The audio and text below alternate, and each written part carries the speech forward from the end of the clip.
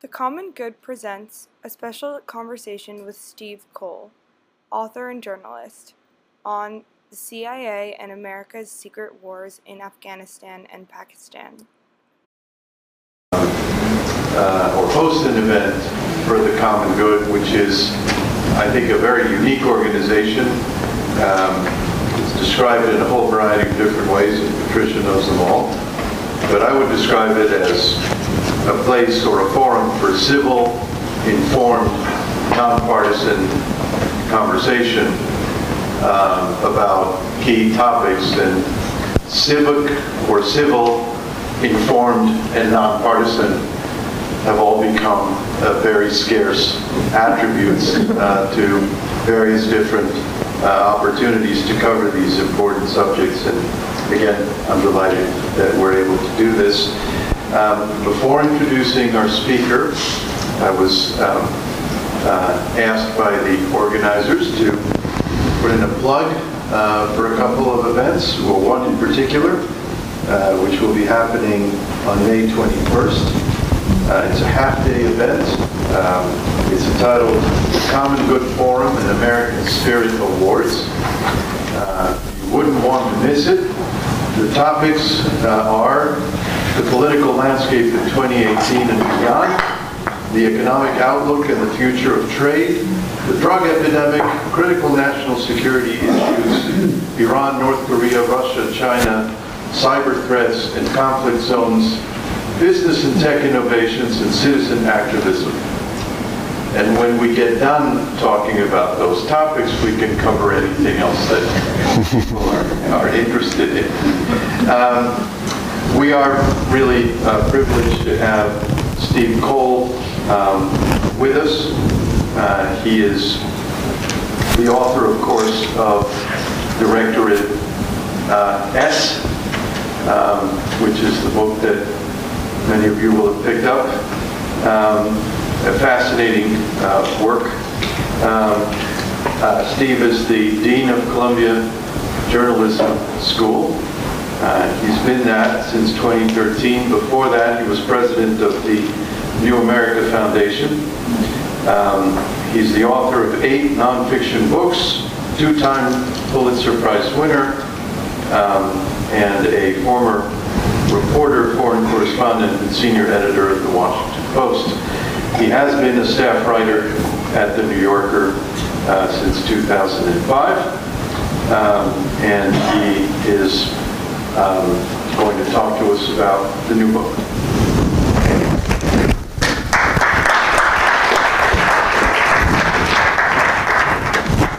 Thank you so much.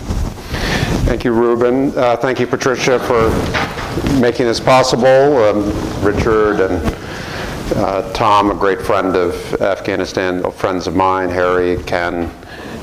Really delighted to see Bernard after a long time. He was somebody I worked with very closely at New America and haven't seen in too long. So I'm glad for that occasion, as well as the opportunity to talk about this book with you. I'm not going to talk for very long because I'd prefer to hear your questions and comments, but I want to give you a sense of the book, especially since it is something for a flight to Australia, and you probably haven't had a chance to really dig into it yet. Let's start with the title. It refers to, I'm going to turn this off because I think I'm probably echoing with 2 different mics.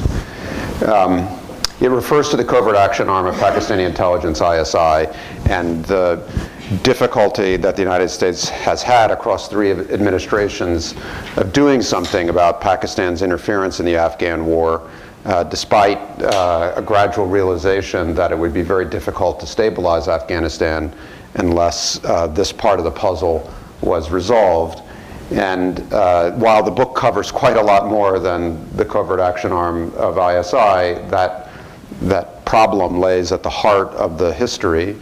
And the book opens where it's intended as a second volume of a book that I brought out a long time in 2004 called Ghost Wars, which covered the run-up to 9/11 from the Soviet invasion until September 10th, 2001. So this book starts where that one ends, on the eve of 9/11, and then comes forward to something like the present day. And it's set in the same triangle as the first volume, the United States, Pakistan and Afghanistan. And it uses many of the same kind of narrative approaches and kind of investigative reporting approaches.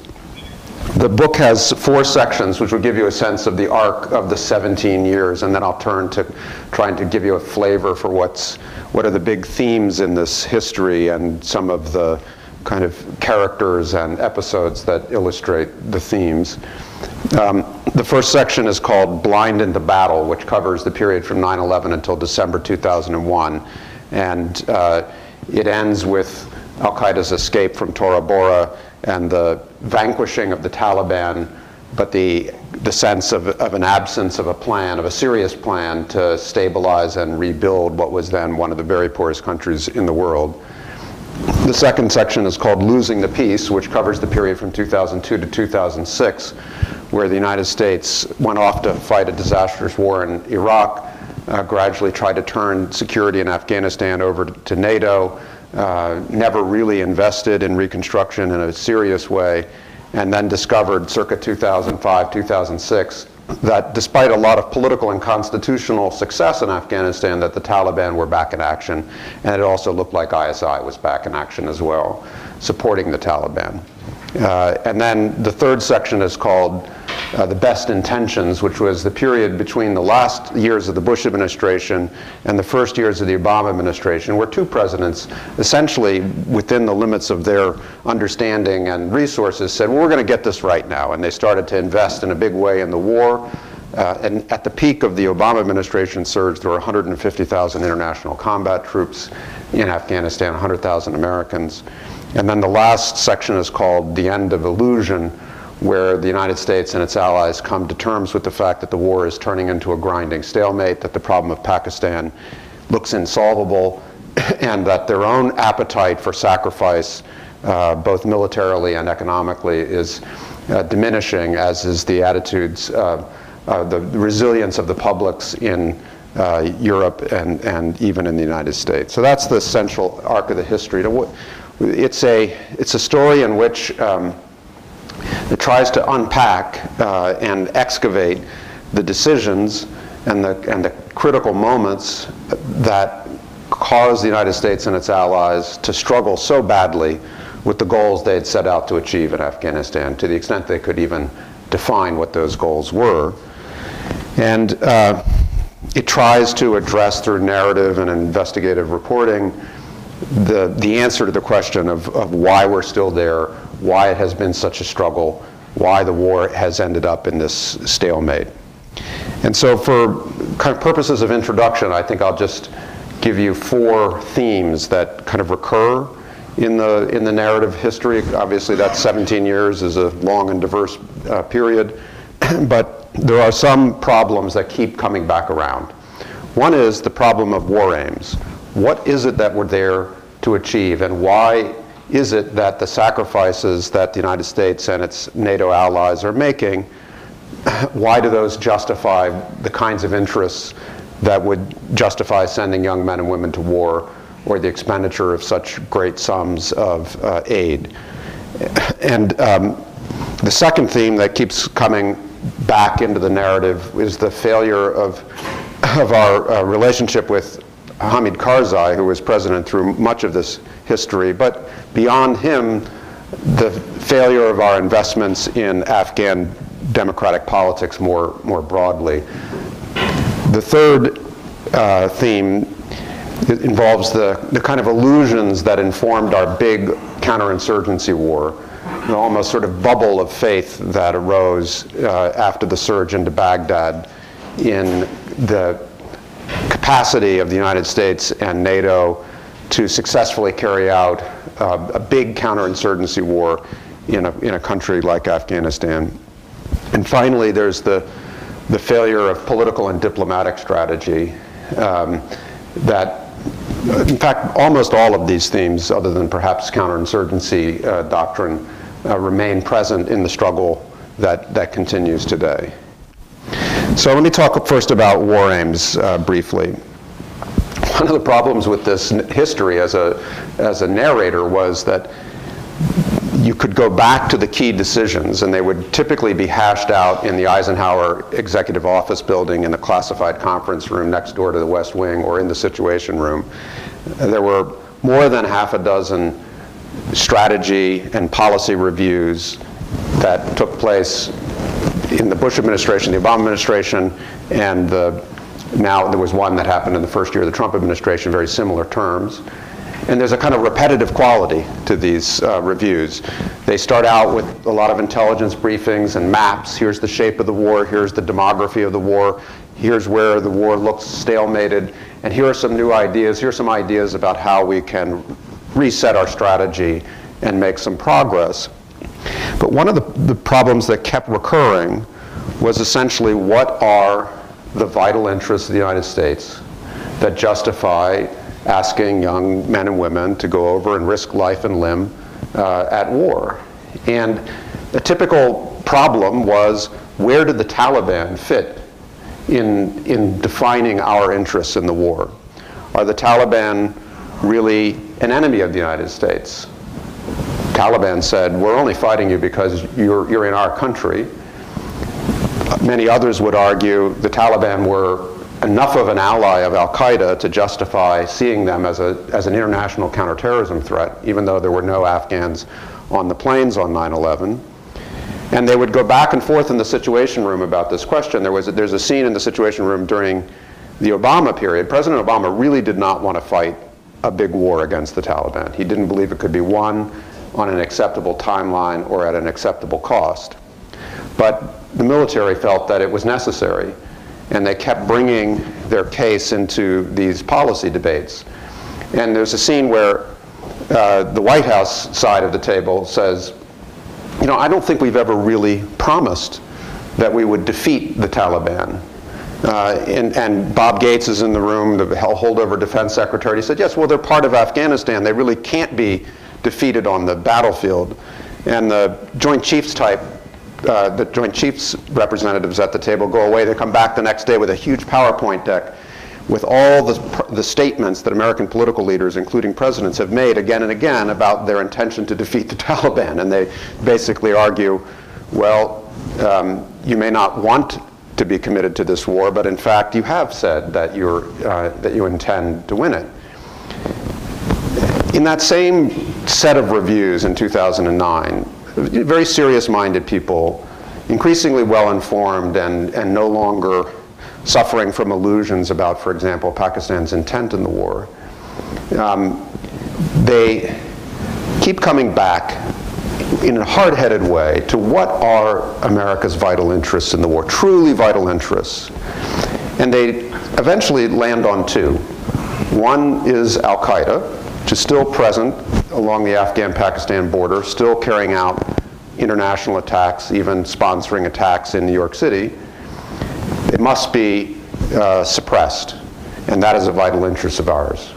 And the second is that we don't want Pakistan to fall apart and to have its nuclear weapons fall into the wrong hands, of which there are many wrong hands in Pakistan. But think about it. In 2009, neither of those two vital interests was in Afghanistan. Al-Qaeda had already left Afghanistan for Pakistan and was on the Pakistan side of the border. And of course, Pakistan's nuclear weapons are in Pakistan. Well, President Obama and his advisors were smart enough to see this gap in logic. So why are we surging 150,000 combat troops next door to the country that contains our vital interests? And the argument that the rationale they eventually came around to was, well, if we don't, Afghanistan will fall apart and al-Qaeda will come back. But it's quite an indirect and even convoluted reason to ask American or European soldiers to go to war. So Hamid Karzai, one of the things that I really enjoyed about this book was, I had been kind of a beat reporter in the war in a magazine sense, after 2005. I'd been a beat reporter as a newspaper correspondent in an earlier era, and I went back for the New Yorker regularly. And I had covered Hamid Karzai for a long time. I had interviewed him, seen him at press conferences, and felt like I understood him. And I was, of course, struck by the narrative that, as one of his advisors put it to him while they were walking in a palace garden in 2009 or 2010, he said, you know, you used to be, in the American narrative, you used to be the Afghan Mandela, and now you're the Afghan Mugabe, and it's a little unfair. We appreciate that. But he was becoming erratic and untethered, and the book describes in quite a lot of detail his speech and conduct in private that was the basis for this reputation that he was acquiring. But there's something that I could see after trying to document meeting after meeting, encounter after encounter with the United States that wasn't so obvious to me when I was sort of a beat reporter, which was that in one important respect, Karzai was very consistent, and so was his cabinet, in his relationship with the United States. And it was the inability of the United States to hear what he was saying consistently and respond to it that contributed to his deepening frustration and even his paranoia about the United States. And that is to say, when you go back and look at the private meetings he held with American presidents, American secretaries of state, visiting intelligence officers, once even when candidate Obama arrived in the summer of 2008, the whole cabinet, which was factional and full of rivalries, they all had a pre-meeting, and they said, look, this guy could become president. Let's make sure we have just one message for him. And they delivered the same message that Karzai had delivered as his first talking point in virtually every meeting I could find, you know, contemporary documentation about in private with the Americans, which is, why aren't you doing something about ISI? Why aren't you doing something about Pakistan's interference in the war? Why do you allow the Taliban to enjoy such fruitful sanctuary and support across the border? This was the first talking point in Karzai's meeting with the Americans starting circa 2004. And when the cabinet, this factionalized cabinet, got together and said, what is the one thing we're going to say to President Obama? They all agreed, everyone will say, you should pay more attention to Pakistan, you should pay more attention to ISI. And they all did. They all went around the table and left him with a very deep impression. Of course, Karzai took it for granted that the United States, as the world's unrivaled superpower, could change Pakistan's conduct if it wished to do so. Of course, the situation was more complicated than that. Pakistan was suffering from the worst period of domestic terrorism and instability that it had ever known as a result of al-Qaeda coming over the border, of course, as the result of ISI cultivating these groups domestically for many years. A lot of reasons, but Pakistan was highly unstable during this period, even more violent in some years than Afghanistan was. So there was, in fact, a limit to the pressure the United States could put on Pakistan in this period, 2009, 2010. But Karzai took it for granted that the US could do something about it if it wanted to. And when we failed to reckon with this problem or to change it, he sunk into conspiracy theory thinking, which is, you know, kind of common in the region. And his thinking was, well, if they're not going to do something about the problem of Pakistan, then it must be because they want ISI to destabilize Afghanistan in order to justify having a long-term American military presence. Now, the Americans would say, no, that's nonsense, Mr. President. And he would say, well, then explain to me why you don't change this equation. And it got deeply frustrating for the American side negotiating with him over things like a long-term military relationship after the surge was over. And there's this one scene where James Dobbins, who was one of the architects of the Bonn Agreement and later a special envoy to Afghanistan, in 2013 he goes out to try to break this mindset that President Karzai is still holding on to. And he says to him, Mr. President, you know, by now you have all the WikiLeaks documents. You have all the Edward Snowden materials. I mean, you literally have millions of pages of classified American foreign policy documents. Can you see in those documents any trace of the conspiracy that you're telling me is at the heart of what we're doing? And Karzai kind of half smiles at him and says, well, maybe you don't know the plan. Maybe there is a deep state in the United States, he said. So we confused our friends. We confused many Afghans about our priorities in the war. Another contradiction in the relationship with Karzai was that we would, of course, go in, ambassador after ambassador, secretary after secretary, and say, Mr. President, you're the sovereign leader of Afghanistan. We're here at your with your permission, in partnership with you, but we recognize you are the constitutional leader of Afghanistan. Your decisions are the ones that we will follow. And then he would say, okay, I'd like you to change the way you're fighting the war. I would like you to come out of villages. I'd like you to hunker down on bases. I'd like you to stop doing night raids. I'd like you to concentrate on the border with Pakistan. I'd like you to go over the border into Pakistan and do something about where this is coming from. And the generals would listen to all of that and say, thank you very much, Mr. President. And they would withdraw and then go back to fighting the war that they had organized. No wonder he became disillusioned. So the counterinsurgency war, I think we all probably remember that period, if we were in Washington anyway, when after the surge into Baghdad, 2007, 2008, where it appeared that counterinsurgency doctrine as defined as kind of close quarters, urban, civil military strategy with an attempt to defeat insurgents both violently but also through an attempt to convert them into security forces, pay them off, different strategies. That this was a kind of bubble of military doctrine around 2008, 2009. It was a bubble every bit as much as, tulips or Bitcoin. Everyone was walking around Washington with copies of old French counterinsurgency manuals.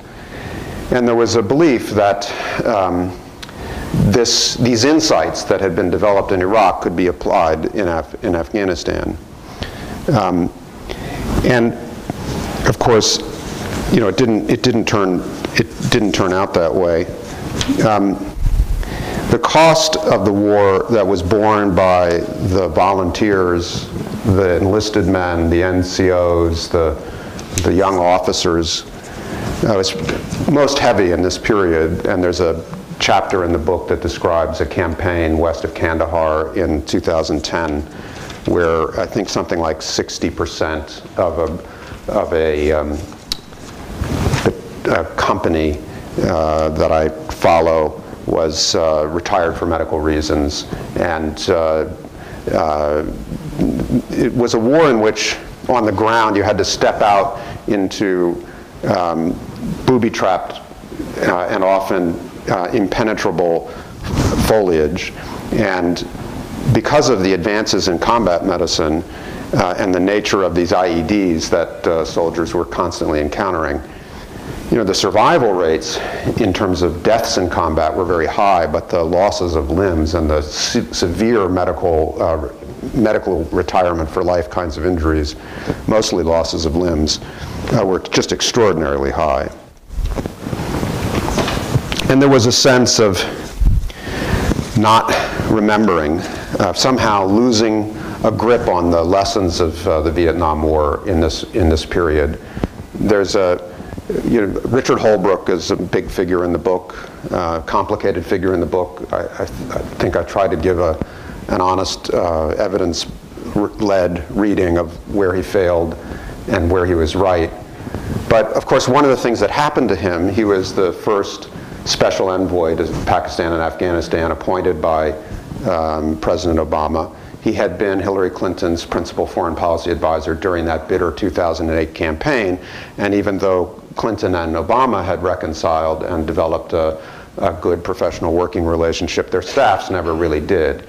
And in addition, Holbrooke suffered from his being a kind of large personality and Obama not appreciating his kind of gestures, his self-references, his way of framing things.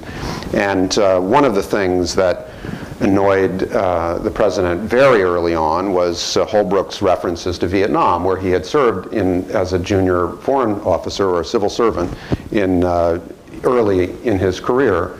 And he could see the parallels between the advice President Obama was getting and the advice Johnson had gotten, and that the illusions of kind of the military strategy were evident to Holbrooke, and eventually very quickly evident to Obama, but nonetheless they weren't doing something about this runaway kind of train.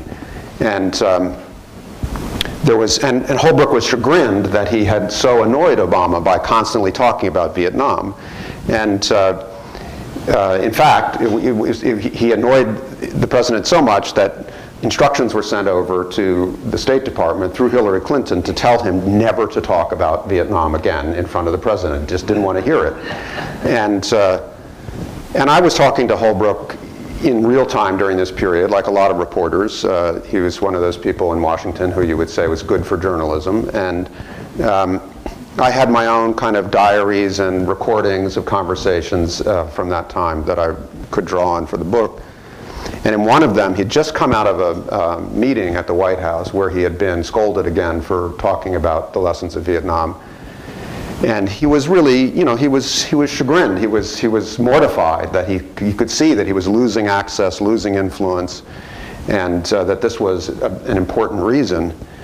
And he said, you know, I sort of understand, but and then there's a kind of a beat in the transcript, and he says, but they shouldn't be so afraid of history. And he was right about that. Political strategy, finally. One of the contradictions in US policy, particularly less so in European policy, but it was the US that was really driving the train after 2007 or 8, was that almost every American military commander who would go out to Afghanistan for 1-year rotations or 2-year rotations would say in public, this is not a war that's going to be won on the battlefield. There's not going to be a big surrender ceremony or a signing ceremony. Ultimately, this war is going to have to end in some kind of political accommodation, some kind of negotiation. It was, I think, David Petraeus, the sort of father of the counterinsurgency moment in Army doctrine, who said, you can't capture and kill your way out of an industrial strength insurgency, referring to the war that he was fighting in Afghanistan. And yet, the Obama administration, in particular, would resource military strategy at the expense of diplomatic and political strategy again and again. The war was so siloed within the Obama administration, I found it dispiriting to go back and really unpack the way policy was made and then executed across these agencies. And you know, it's a typical problem of US military national security policy that you can have an interagency agreement about the broad outlines of an approach, and it might have a diplomatic component, and it might have a military component, but the guidance gets written at the White House in a fairly vague way. Typically, it comes back down to the Pentagon and the CIA, and then they just run their own policies. And this was particularly exacerbated during the height of the Afghan war, where the Pentagon had its war, the CIA had its drone war across the border in Pakistan, and a small negotiating cell, super compartmented and not known to many other parts of the government, called the Conflict Resolution Cell, was set up at the White House to try to negotiate with the Taliban. The book describes a very interesting 2.5-year negotiation that unfolded between the United States and the Taliban's political commission that ultimately ended in failure in 2013. But these things were not connected together. And they, in some cases, didn't even know that the CIA's war was super compartmented because it was a covert action, a kind of a secret air war being fought mostly by armed drones. And the Pentagon wasn't fully briefed about the negotiations with the Taliban, except at the very highest levels, and even then only occasionally. And so there's this scene where they're setting up their first meeting with the Taliban's political commissioner, a young man named Tayyip Aga. They've been studying him for a while. They've been trying to figure out if he's the real deal. They conclude that time has come to start a negotiation that would ultimately end in a big political negotiation. And the Germans have been talking to this guy, Tayyip Aga, trying to get the Americans to talk to him as well. And there's a German diplomat named Michael Steiner who's been setting up this first encounter. It's going to be held at a safe house in Munich, protected by the German intelligence service in the fall of 2010. And just as the last weeks are unwinding and the planning is finishing up, Steiner comes to the Obama White House and he says, you know, there's one last wrinkle. Tayyip Aga has told me that he's quite worried that if he comes to this meeting, he's going to be snatched and sent off to Guantanamo. he points out that a number of his other Afghan comrades have come to meetings with the United States, with the CIA, and been snatched and sent off to Guantanamo. And so the senior National Security Council advisor working on this goes to President Obama and says, relays Steiner's message, and Obama says, look, give Steiner my personal guarantee, have him relay it to Tayyip Aga that this is from me, Barack Obama, President of the United States. He's not going to be snatched if he comes to this meeting. We're just going to talk, and if he, however it goes, the BND is going to put him back on that plane, and he's going to fly back to Qatar, and he's going to be safely back where he started. So the National Security Council duly relays this message through Steiner. And then the last week before the meeting, the National Security Council staff gets together, and they have their own kind of preparatory meeting. And they say, you know what? Let's not tell the CIA about the time of the meeting, the place of the meeting, or the tail number of the BND plane that he's going to be on, just in case there's some kind of automated snatch machine down in the system that we don't know about and that we can't stop, because we would hate for the president's personal guarantee to be overtaken by some unpredicted raid. When I heard that story, and I mean, it's a true story, I just thought, wow, that makes me nervous as a citizen, that even the White House would not be sure that they could keep that promise. Anyway, I'll stop. I want to say that this has been going on for 17 years. The Trump administration carried out a policy review in its first year in office that had many of the same dimensions and intelligence briefings as the reviews back into the second term of the Bush administration. One of the intelligence products that's often briefed at these Afghan strategy reviews is a CIA map. It's called the District Assessments. And it's an analytical product that was built by a little military analysis team inside the CIA. And it was derived from something that had been attempted during the Vietnam War called the Hamlet Evaluation System, which was an attempt to show who controlled what during the Vietnam War.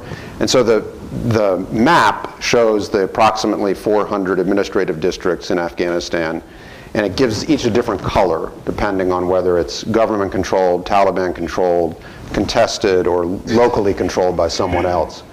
And these were first created in 2007. They've been updated every 6 months.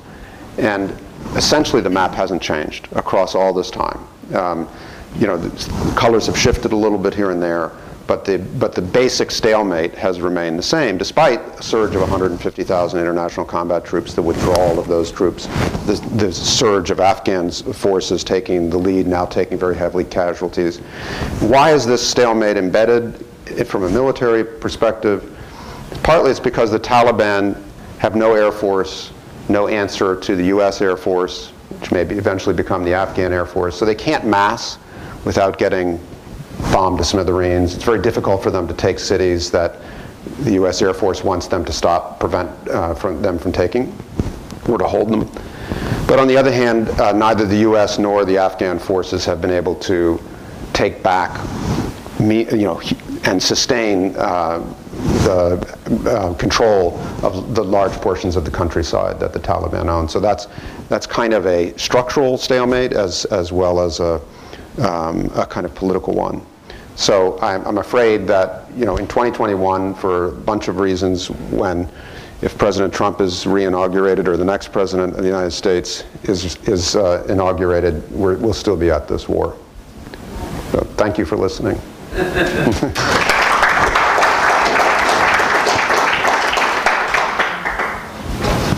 Let's start on this side. Yes. I covered Vietnam at ABC News, so I was in the Obama administration. My question to you is, you haven't mentioned secretaries of state at all, particularly Hillary Clinton. Holbrooke reported to her. Is your book, reviewing the secretaries of state, or is it primarily the military, CIA, Department of Defense? Because other than Holbrooke, you haven't mentioned any diplomacy. No, there's a lot of the State Department in it. I mean, Holbrooke's office was the main diplomatic effort for the 2 years that he was alive until he died in 2010, then the office that he had set up became diminished. And his relationship with the secretary and the secretary's relationship with the interagency debates is an element, important part of the story.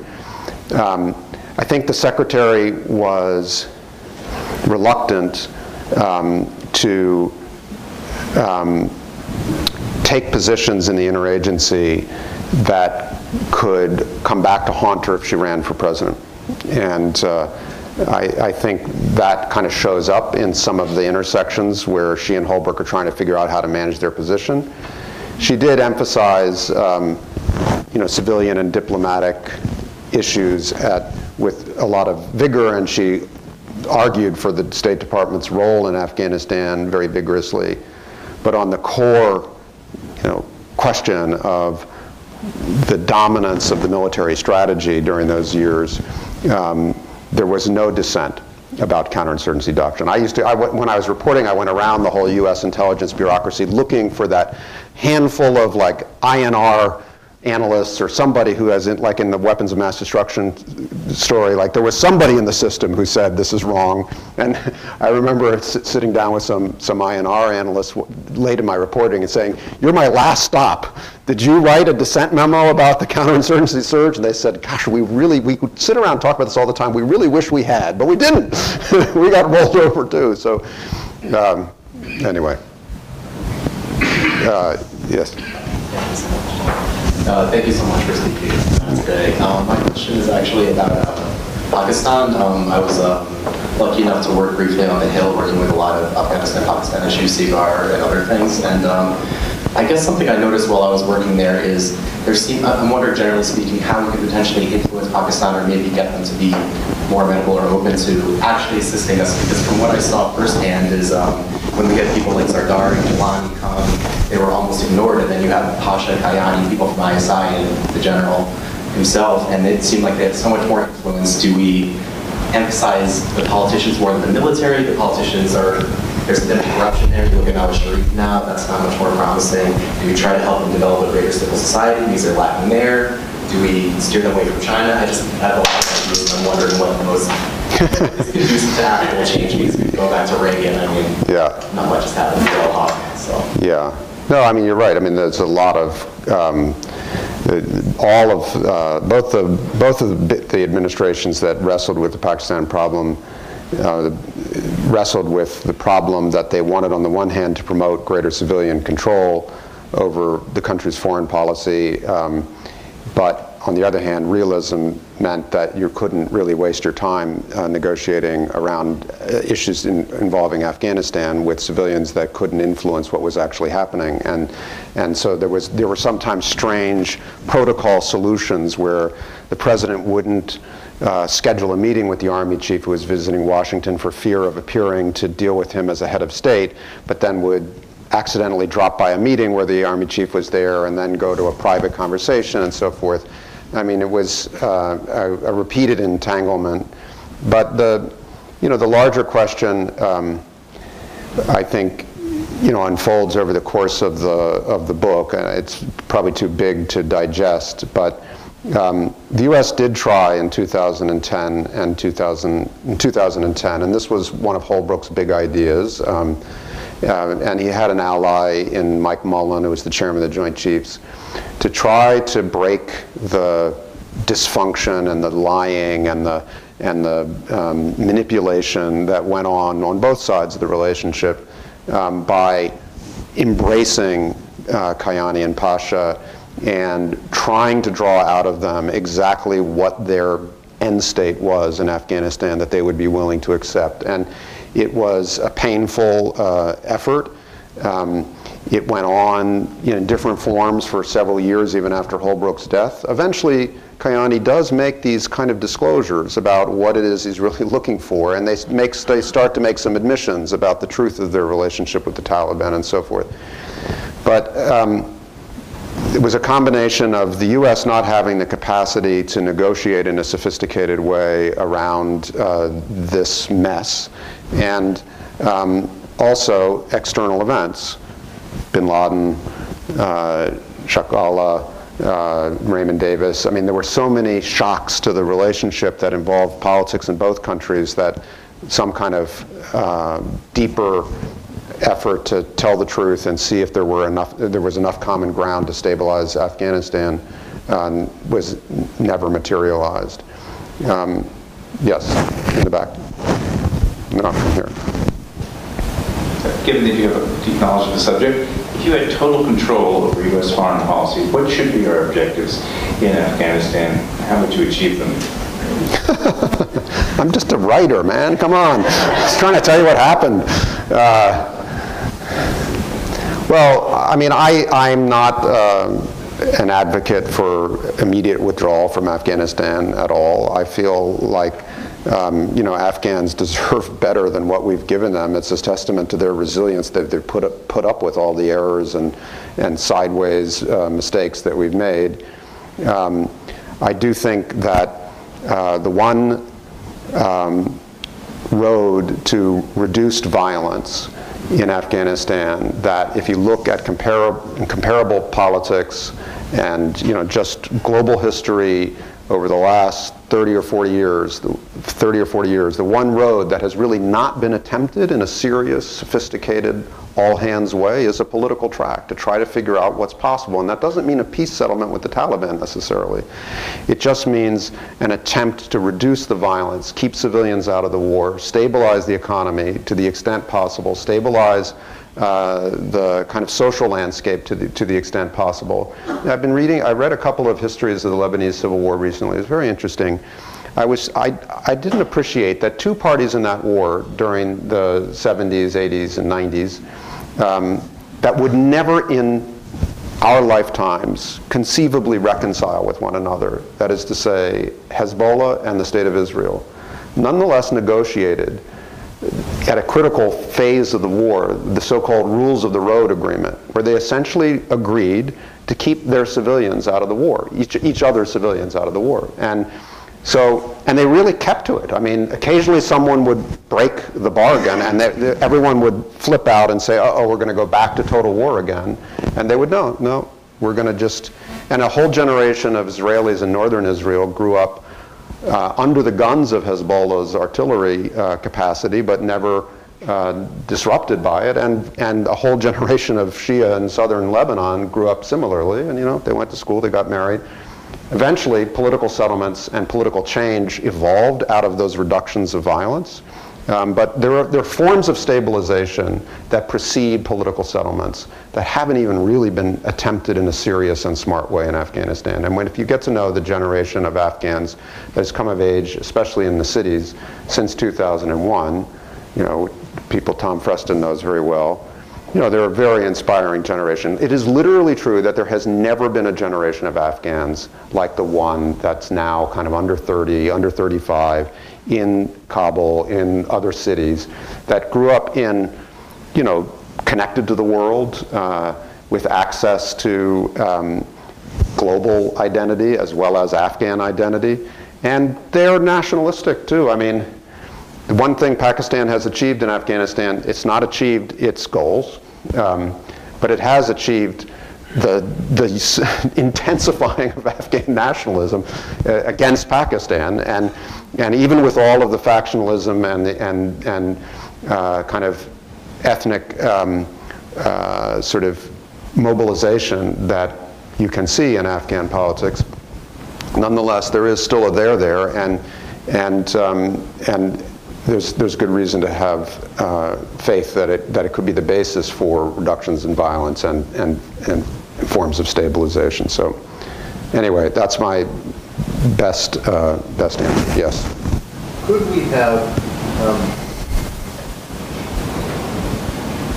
this is obviously a counterfactual, but could we have defined our objectives in such a way back in 2001 that there would not have been such misalignment between what Pakistan was trying to do and what we were trying to do?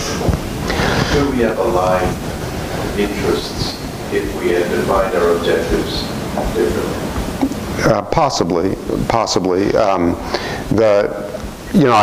You concede the point that your question's rooted in is a counterfactual question, and I'm probably like your skepticism. I'm not a big believer in counterfactual history because I don't think that's the way the world is organized, but you have to ask the question, was there a period where if we had done things differently, we might have gotten a better outcome? Maybe not a great outcome, but a better outcome.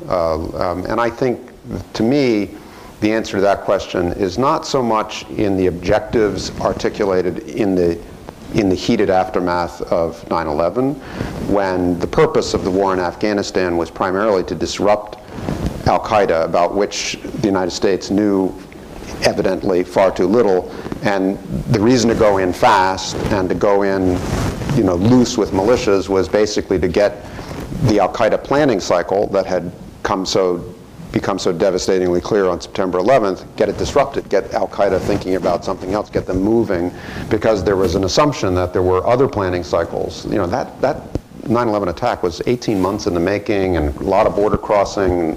It was maybe there's 3 or 4 more of these, so we better disrupt. And it was interesting because on the book tour I'd go out, and on radio shows, the host would often play President Bush's speech to Congress and the nation. I think it was like September 21 or something like that. And it's interesting, we remember that as a period of national resolve and unity, and he was going to go after those who had attacked us. But if you listen to with the benefit of all this time, when you listen to what he actually says about the Taliban, he's still kind of not really saying we're going to defeat the Taliban. He's actually still negotiating with them in the speech. He says, you still have time to get out of the way. We know you're not the people who attacked us, but you're harboring the people who attacked us, so unless you do something about it, we're going to... But it's already the ambiguity of whether the Taliban are in or out of the war is right there in the first speech. So anyway, long way of saying, I think the opportunity was 2002 to 2005. That is where we failed. If we had an opportunity to do better, there's so many things that we didn't do. We didn't build Afghan security forces in a serious way to take over the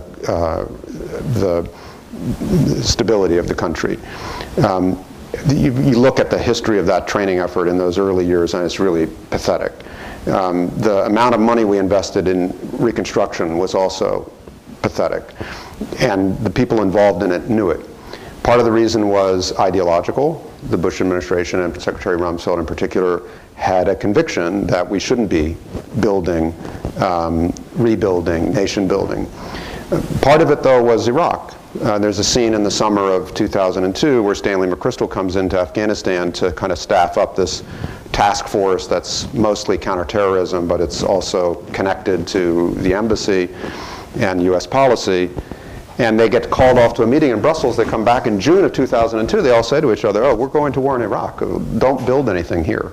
And the distractions, the drain on resources, and then, of course, the quagmire that the Iraq war became drew the U.S. off. And I think, finally, it had something to do with something that I think, if you're really granular about this history, is still sort of a mystery, which is, why did the ISI decide? Why did General Musharraf and his corps commanders, using the ISI as an instrument, decide circa 2005 to facilitate the Taliban's return? Now, if you ask Afghans who were watching Pakistan during that time why they think Musharraf essentially flipped, without telling President Bush, his best friend, of course. He was at the same time going to Davos and going on the Jon Stewart show for his book and so forth. But clearly something happened there. Now, there's a good Afghan analysis, which is, well, it was really about our success in building a new constitutional order between 2002 and 2005. So we had the Bonn Agreement. We successfully wrote a constitution. We successfully had a presidential election. We had parliamentary elections. They saw the Afghan state consolidating. They saw India's support. They saw the international community's support for an Afghan state that was consolidating in their neighborhood, and they didn't feel like they had enough purchase on it, so they decided to go back and just basically take it away from us. Okay, that's a valid, that's one valid element. I think it was part of the answer. But if you ask Pakistanis why this happened, I mean, in the army, people who were in the discussions, they'll say two other things. They won't sort of say, well, we wanted to take over Afghanistan. They'll both cite two other things. First one was, because of Iraq and the demand that it placed on our military forces as the war went bad after the fall of 2003, we decided, in order to have a kind of all-in posture in Iraq, to turn security in Afghanistan over to NATO allies. And we sold the Canadians on a peacekeeping mission in Kandahar. We sold the Brits on Helmand. We sold the Dutch on Uruzgan. And everyone thought that this was going to be a light peacekeeping operation. And the Pakistanis saw this happening, and they said, oh, we're already in the post-American war. We've seen this movie before. You left last time you came in, very abruptly. You're leaving again. You're out of here. So we've got to get back to managing our own interests, and that's through the Taliban. Finally, there was one other element, which was, in this same period, we did this big strategic nuclear deal with India. Right? So why does Pakistan care about Afghanistan at all? It's because they see Indian influence around every boulder, and they want to manage that backyard of their own so that India can't undermine them. And we did this big nuclear deal with India in which we essentially forgave India for breaking out of the nuclear non-proliferation regime, promised them, pretty much unlimited civilian nuclear aid, and we told Pakistan at the same time, our major non-NATO ally, our partner in the global war on terrorism, our partner in the Afghan war, we told them, by the way, you're not getting this deal because you're not reliable enough. Because in fact, you have a record of massive nuclear smuggling through AQ Khan. And the Pakistani kind of high command essentially took all this in, and they said to themselves, you've made yourselves clear. India is your strategic partner for the 21st century. Makes sense to us. You've got China and other things. We understand, but you've made yourselves clear. That's the choice you've made. So we're just a transaction. And why should we then not manage our interests in our own neighborhood the way we always have? And that, I think all three of those things happened in that period. And before we knew it, we were in an insurgency that was so fully resourced and protected by the Pakistan sanctuary toward the end of 2006 that there's a chapter of a title that quotes a Canadian general who they find themselves in this huge counterinsurgency fight that they never expected, wasn't politically sustainable at home, and he said this war is now like digging a hole in the ocean. That was true in 2006, and it hasn't changed much since then. Richard. Steve, what would you say is the American interest in Afghanistan? Well, there's a big counterterrorism problem in the region, and the generals who argue for continued American presence there mostly frame it in a counterterrorism picture. There's a branch of the Islamic State in eastern Afghanistan. There's an Al-Qaeda branch that's now, one of the things that's happened in the region since, I don't know when you were last in Pakistan, but in the era of Benazir Bhutto's assassination and then the terrible descent of 2009, 2010, when tens of thousands of Pakistanis died in internal violence, Pakistani Taliban started insurgency against the Pakistani state, Al-Qaeda was involved. Since then, Pakistan has gotten a grip again on its own security, and one of the ways it's done it is by pushing a lot of the remnant irreconcilable groups that wouldn't cooperate with the Pakistani state back into Afghanistan, or deliberately seeding them there to destabilize Afghanistan. Eastern Afghanistan today is an absolute mess. So there is a CT interest. It doesn't require 15,000 troops necessarily. And the stability of Afghanistan over the next 20 or 30 years is not only in the interest of the United States, but it's also in the interests of everybody in the region. That's part of the reason why the sort of failure of vision about diplomatic and political strategy is, at least I find it frustrating, because if you step back and look at the map, if setting aside some difficulties in great power relations among us, the Chinese and the Russians, if you look out over the next 20 or 30 years, everybody in the neighborhood has an interest in a more stable Afghanistan. Right? China does. It's in their backyard. They've got a problem of domestic restiveness in the West that's partly a cross-border problem related to Afghanistan. Pakistan does. Iran, India, even Russia, except that it just wants to do anything that will destabilize our position. So, yeah. Yes. So I've lived in both the countries for like a decade in Pakistan and a decade in the US, and both these countries are like. So interestingly, the era that you were mentioning in your book, I've lived in Pakistan at that time, and what I observed was, and I was fortunate enough to experience it firsthand, but there was not a single day when there was suicide bombing in Pakistan, which we've immediately termed, if I might say, as an internal situation. In my assessment, since I was there on the ground, I've seen something like 50,000 odd people die in Pakistan for the suicide bombing. And the Pakistan's, I've had interaction. I come from a military family myself. But I've interacted with the so-called Taliban, and while interviewing them, they basically had the opinion that they were against the state of Pakistan, and because of one single reason, that Pakistan, its top leadership, specifically ISI and army, were primarily fighting the war, which was the war of the United States of America, and Pakistan was complacent. And that was the blowback. US, on the other hand, had been asking Pakistan to fight a war in South Waziristan and North Waziristan to root out terrorism as the Taliban, and there is, you know the Taliban and Al-Qaeda. And General Kiani, as you mentioned, was reluctant, and then, based on certain parameters, Pakistan did go into that war, but at that point it was partly suited Pakistan. And the blowback of that was that Pakistan lost 50,000 people. I was there at that point in time. There was not a single day when there was not suicide bombing.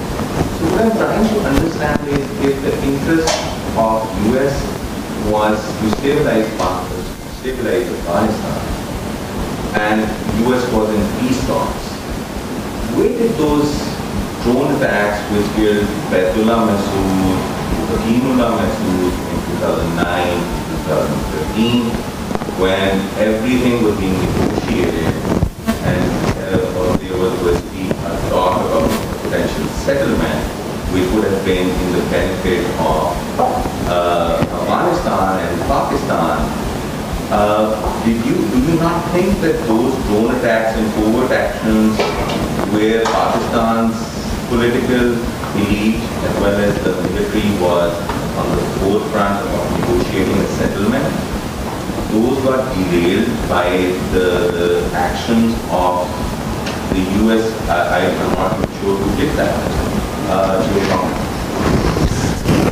I'm not sure I followed you all the way to the end there, but I think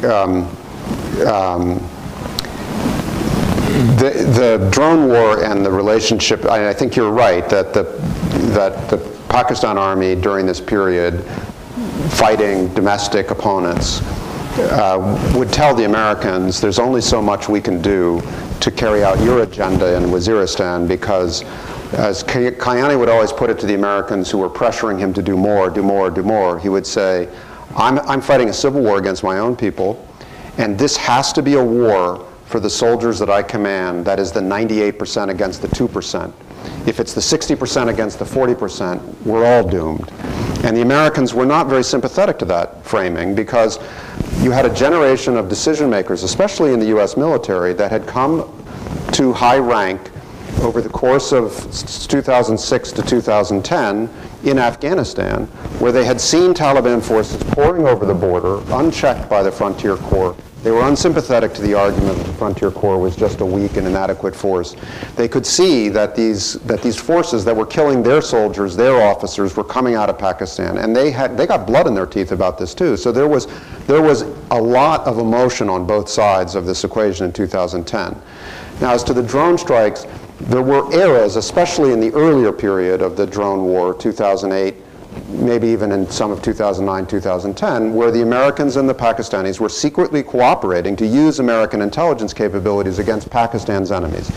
You know, Ayatollah Masood was an easy example because, you know, he was accused of killing Benazir, and he was clearly at war with the Pakistani state. And you know, Pasha and Kayani, in so many words, said, no problem. You know, we can't get him. If you can, do it. And but as the political consequences of a stepped-up secret air war against the Haqqanis, which was the U.S. response to the lack of the Pakistani willingness to go into North Waziristan and actually do something about these sanctuaries, as those political consequences got hotter and hotter on the Pakistan side of the border, you know, that's how you get to 2011 when everything falls apart. That it was primed for a collapse of trust, a collapse of mutual sort of confidence. And as to the negotiations, you know, it's very interesting when you go through the history of the secret talks with the Taliban, and the ISI are in the middle of it too. The Americans couldn't decide how much to tell the Pakistanis about what they were really talking about with the Taliban, because they thought, well, on the one hand, we need Pakistani cooperation to get a deal that's going to stick. On the other hand, when we get to the serious part of the negotiation, like possible future constitutional arrangements or bringing important parts of the Taliban into parliament, when we get to that part of the negotiation, ISI is going to be on the other side of the table. We're essentially going to be negotiating against them. So if we give them too much information about what we're doing and what we're thinking, what our kind of end state goals are, we're weakening our own position in the ultimate talks. And so they kind of froze on that. And they did leave the Pakistanis out of a lot of things. And the Pakistanis, of course, had their own collection. And they knew more or less, you know, they'd get at least 3/4 right, and it infuriated them. And so it was part of the reason why that track didn't work. Yeah. Okay, Tom, this is the appropriate last question. First of all, congratulations. Thank you. It's magnificent, put together, and it's a real page turner, ultimately frustrating and depressing in a sense as you chronicle a lineup of missed opportunities and mishaps that have gone into this, you know, primarily from our side. I hope it's required reading in the White House, or whatever reading it might be. I'm reminded that next week will be the 40th anniversary of really the beginning of all of this, which you chronicled in your first book, with the revolution in Afghanistan that set off these series of wars. So I fear you might have a third volume in the making if the stalemate continues. But in the early days now, or the first year of the Trump administration, we've seen Trump himself actually do something that the Afghans have been asking for, which was call out the Pakistanis in tweets, and he's done it in tweets and in speeches and so forth. The first result seems to be that Pakistan responding to the Haqqani network with attacks in Kabul and stepping up Right. sort of terrorist activities. I'm wondering, you know, since now we seem to be maybe going down this road, where could this road lead? Is this something that's going to move the stalemate off course, or is it just going to inflame the region further? Right, so the Trump administration has put rhetorical pressure on Pakistan, called them out, also suspended aid, which was a step that the Obama administration considered but never took. You know, I think the problem is that U.S. leverage over Pakistan is much diminished from where it was, you know, 7, 8, 9 years ago. I see Pakistan in response to the Trump administration's pressure just trying to nest inside its relationship with China, which has, of course, always been its most important ally, and Pakistan is China's. Chinese strategists describe Pakistan as their most important ally. You know, China doesn't have a lot of allies in the way that we're used to having them, and that long relationship with Pakistan is a very important one. But you know, the Pakistanis have outlasted U.S. sanctions before. I think you're right to note that when the tweets were particularly hot, and suggested maybe there would be a kind of uncontrolled escalation on the American side, or a very aggressive escalation on the American side, of the sort that the president was trying to force rhetorically and by other signaling to North Korea. That the Pakistanis' response was to to test. Like, you want to see what an escalation ladder looks like in Kabul? You know, we can escalate too. We're the ones who can change the temperature in Kabul and at the expense of both political stability in the country, but also an unconscionable number of Afghan lives. So now you're in a moment where there's an attempt to get off the escalation ladder and see what kind of political track might be possible. And I don't have a lot of faith that with the election coming and with you know, sort of everyone distracted by North Korea, including China, that anything grand is going to happen in the next year or two. But it would require the Trump administration to prioritize political negotiations at a much higher level than it has done to date. You know, it's the whole plan is being run at the deputy assistant secretary, acting director level, and you know, these are smart people who are very experienced in the region, but they don't have the influence to deliver U.S. leverage against this problem, and it's a very, very hard problem, as you know. So, you know, when Mike Pompeo is done ending the war in Korea, you know, maybe he can come end the war in Afghanistan. On that note, thank Steve Coll.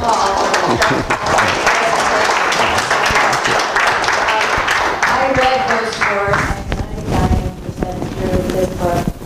They're both riveting, masterful, and you will stay glued to his narrative. It's really an astonishing book. But I also want to honor our fourth estate friends here today, because they're here to honor you, Steve.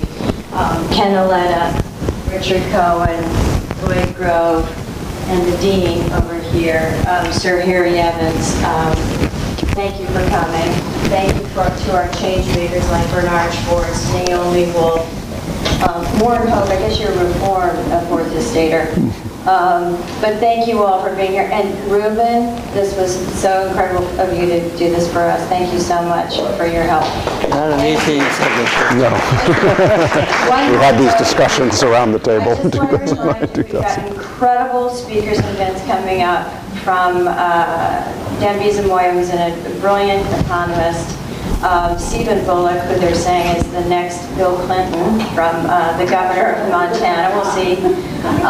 Said a good thing. We have Mayor Bloomberg, Fareed Zakaria, the student activist David Hogg, General Hayden, and Admiral James Winnefeld. We're just knocking it out of the park just in the next few weeks. And I hope we will see you very soon and very often. Thank you so much for being here tonight.